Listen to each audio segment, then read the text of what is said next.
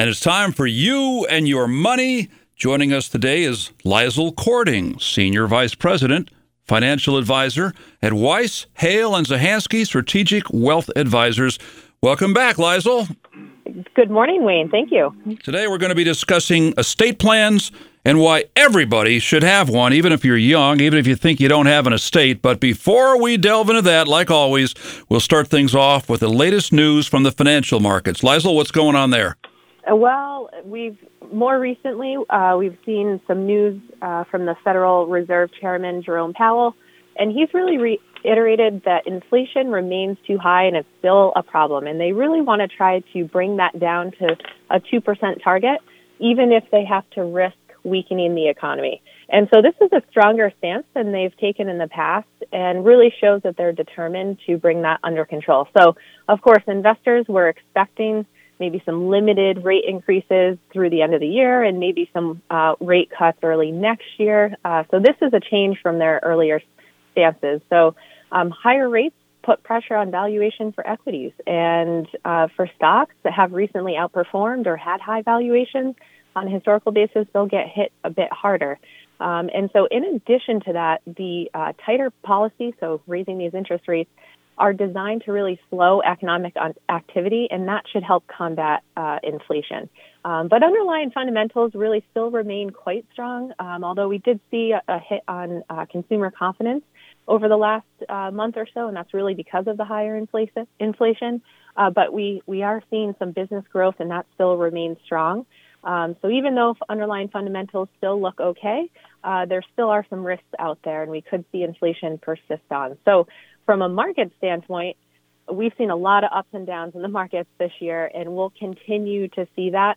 But the more recent drop in the markets was really a normal cycle of monetary policy, so the Fed raising rates, and then the investors' reaction rather than something worse. So year to date, S&P is down about 14%, but that's a level that we saw back in March of 2021, and the Dow's down about 10%, same thing there. The NASDAQ down roughly 21% year to date, and international markets down about 15%. This is a monthly program we do with the folks from Weiss, Hale and Zahansky, You and Your Money, and each of the last 2 months, ripped out of the headlines of that day, was the R word. I'm not hearing the R word mentioned as much in the last month. I assume that's a good sign? Well, it is, Wayne. And I mean, in my earlier part of my economic report, Jerome Powell from the Fed, they did mention that inflation remains too high, and they're determined to bring that down to that target. And they said even to the point of risk weakening the economy, which means we could potentially go into recession. By definition, we technically are in a recession because we've had 2 quarters of slower growth. So, but we've not really felt that because people are still spending and doing things. So, is there an aspect of the investment market that is doing better than others right now? Well, let's see. I mean, there's commodities and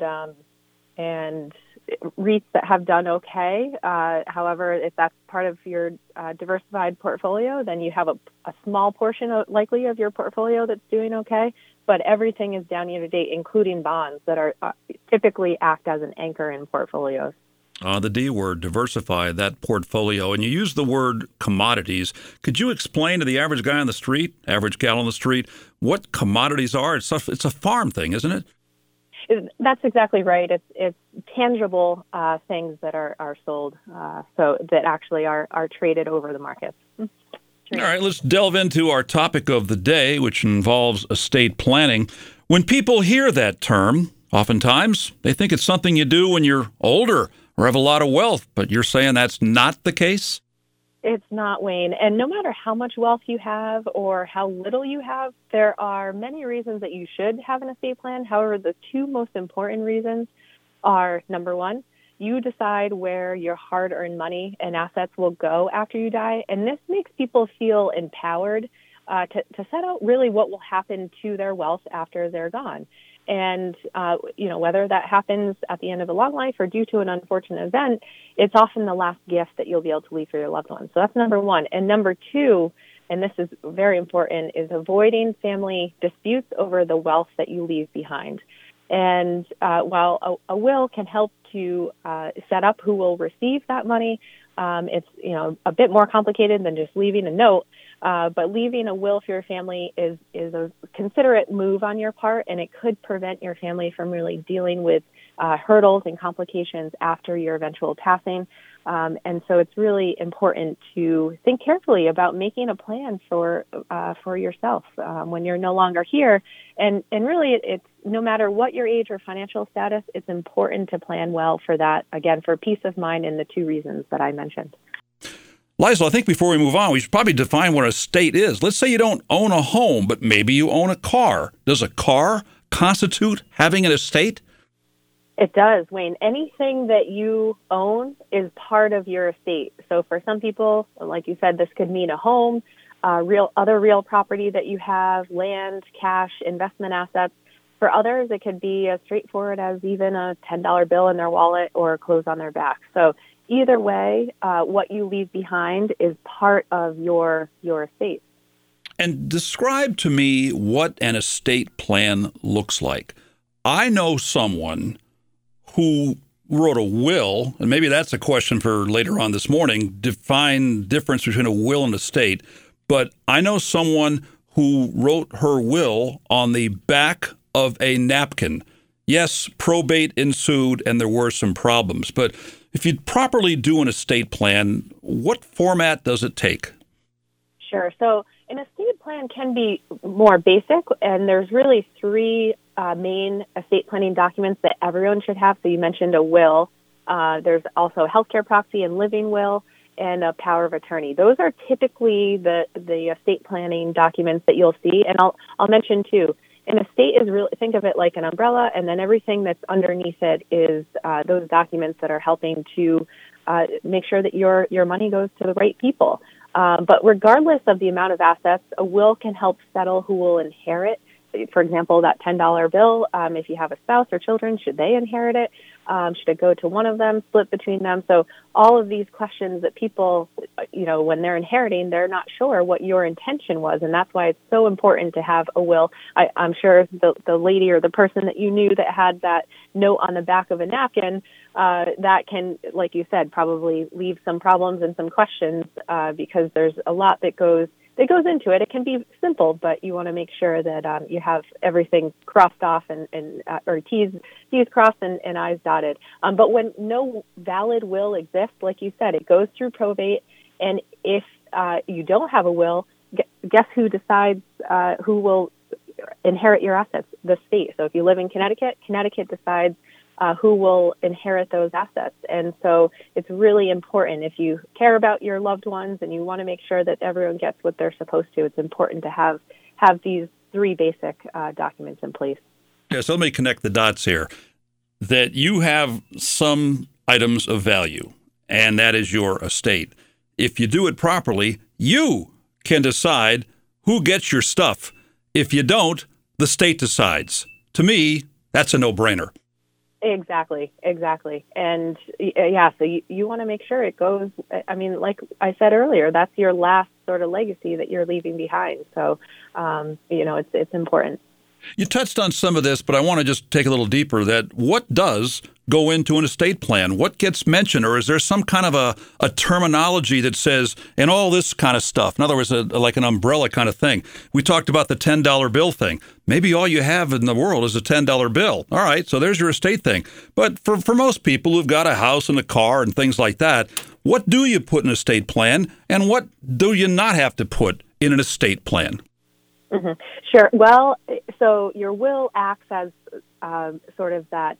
It'll encompass everything that's in your estate plan and or in your state. Sorry. So anything that is in your individual name, for example, or in maybe joint name with a spouse or somebody else, that is all still through your estate plan. It's passed out to your beneficiaries. So you want to make sure that you have that in order, and it really captures everything. So, you might have a retirement plan, and that might go specifically to somebody because you name a beneficiary directly through that. So that moves outside of your will, but everything else is captured. So you don't typically tend to name specific things in your will, for example. However, if you have jewelry or something like that that's really important that goes to an individual, then you'd want to specifically state that. Otherwise, it's all encompassing.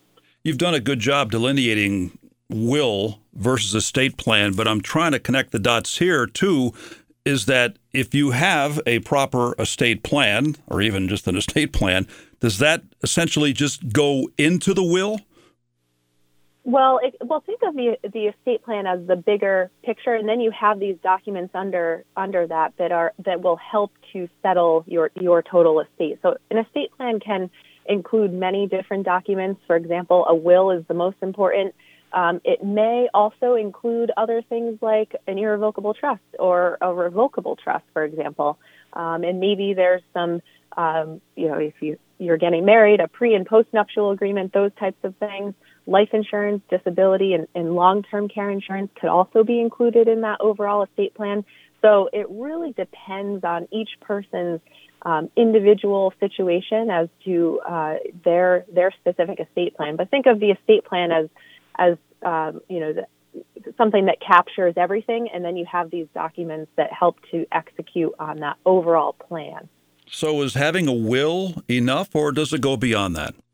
Well, and I mentioned if, there may be some more complicated situations where the will may not be enough to state that you may need a trust that will help to set out a certain or create a certain entity that helps to pass money out to beneficiaries after you're gone, and maybe it stays in that trust for a longer period of time. So there's different documents that be required depending on how complicated your situation is. So a will is the most important. However, there may be some other documents. All right. So if you don't already have an estate plan, how do you begin making one? Well, so it's really sitting down and thinking about who would you like to have inherit your money. And then also, who would you like to settle your estate as well? So, it may be that you have some different people that are settling different parts of your estate. That's okay. But you want to think of those things. And then most people, they might choose to do it by themselves to save money. But also they may not be aware of some important details that might end up costing much more than any savings that they might have had by doing it themselves. So really speaking to a qualified legal or financial professional with experience in estate planning, and a qualified financial professional will be able to refer you to a good estate planning attorney. And then also you may be working with a qualified tax professional as well.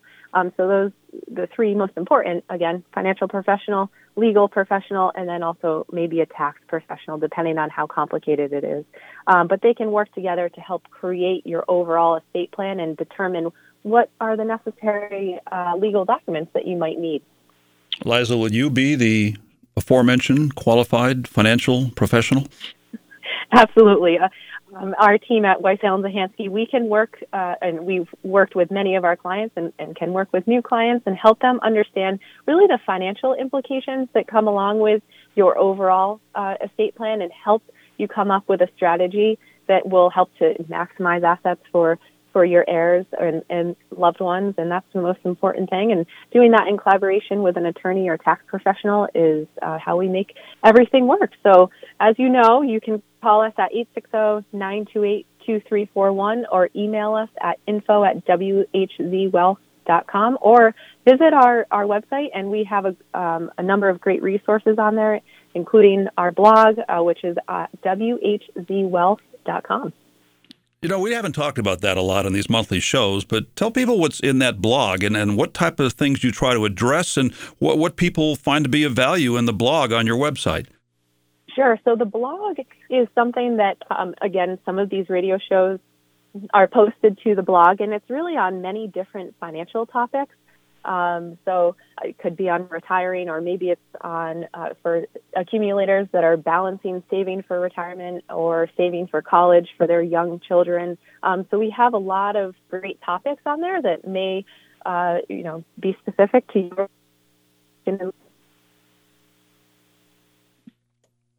Now, somewhat tongue-in-cheek, I asked this question, but do you have occasions where people try to do an estate plan on their own and things don't go so well, and they got to come to you to kind of clean it up a little bit? Yeah, that has happened. Unfortunately, when it gets to that point, it's really, again, I had mentioned going through the probate process. So sometimes it's a waiting game and then helping to advise, as to what may happen and the financial implications of what the court might decide. So really it's helping walk the client through what the possible scenarios could be. And once they rule on it, then it's, it's in play and we can help them execute on that. But it's, there's been some examples of that. And that's what we try to do with every one of our clients, is to make sure that their estate plans are in place. And even, regardless of what station or stage of life they're in. Leisl, give me an idea of when you think someone should start an estate plan. Part of our topic today is why you need an estate plan now, even if you're young. All right, well, let's say you have a college student and about the only thing they have to their name is a cell phone. I don't think you need an estate plan for that, do you? That's probably not as important, Wayne, but that college graduate, over the next couple of years, likely they'll be saving in a retirement plan. They'll maybe get married. They'll maybe buy a house. They'll have kids. With their estate plan, it's probably pretty straightforward and just needs a will. And that will, if God forbid anything happened to them, would state where the money would go, whether it's to spouse or children. But also it's important, especially for younger adults, to have, if they have children, because that will state in the will who their children should be with. God forbid something happens to both of them. Not exactly the topic you want to be talking about, but it is important. No, but if something does happen after the fact, you'd wish that you'd done your due diligence in advance. And I would also think that you're not just sending a message out here to perhaps a younger person, maybe someone in their 20s, even maybe their upper teens. We talked about college students as well, to get this started. But maybe the message is also broader in the sense of the parents. Have the parents at least open the discussion with the younger people about this and maybe be involved with them in the estate plan, because I think they can certainly help in that. What kind of relationships do you have with your clients when it comes to families coming in, parents with their children? Mm-hmm. Yeah, no, that's a great point, Wayne. And it all depends on the situation. We do work with a lot of clients' children to help, not specifically on what exactly their estate plan is. Usually it's more planning driven, and it does include a mention of making sure that's in order. But it is, bringing families in and making them aware, especially in a complicated, situation where you have a lot of assets. It is very, very important. And we've worked with some higher net worth families, especially where there's some complicated, moving parts. And it's important to have the family on board, and then it makes it easier when something does happen and we know exactly where assets are supposed to go and how things will operate. And lastly, I'm guessing you don't just do one estate plan for the rest of the life. How often do you recommend people update or at least examine that estate plan? Great question. So over your lifetime, like I said, I was mentioning the young person or the college graduate that maybe gets married and buys a house and all of that. So anytime there's a major life event, it's always important to do that. So, for example, if you get married, you'd want to establish new wills at that point. If maybe it's a second marriage, make sure you're updating all of your beneficiaries, updating your will. If you get divorced, make sure you're updating at that time as well. So major life events are important, but it's also good if you haven't really had many major life events. Maybe you got married young and you're still married and things are good and everyone around your family members around you are still alive and those are your beneficiaries, then that's okay. But it's good to still look at that about every 5 years or so. You want to make sure that that things haven't changed, and so it's important to do that. Great advice. Thanks again for stopping by this morning, Leisl. Absolutely. Thanks, Wayne. You bet. Leisl Cording, our guest this morning, discussing why you need an estate plan now, even if you're young. Weiss, Hale and Zahansky Strategic Wealth Advisors offers securities and advisory services through Commonwealth Financial Network, member FINRA SIPC, a registered investment advisor. Fixed insurance products and services offered through CES Insurance Agency. They practice at 697 Pomfret Street, Pomfret Center, 06259, and the phone number is 860-928-2341. Weiss, Hale and Zahansky Strategic Wealth Advisors do not provide legal or tax advice. The tenured financial services team strives to support clients in achieving their financial life goals. For more information regarding wealth management and customized financial planning with Weiss, Hale and Zahansky Strategic Wealth Advisors, please visit WHZwealth.com.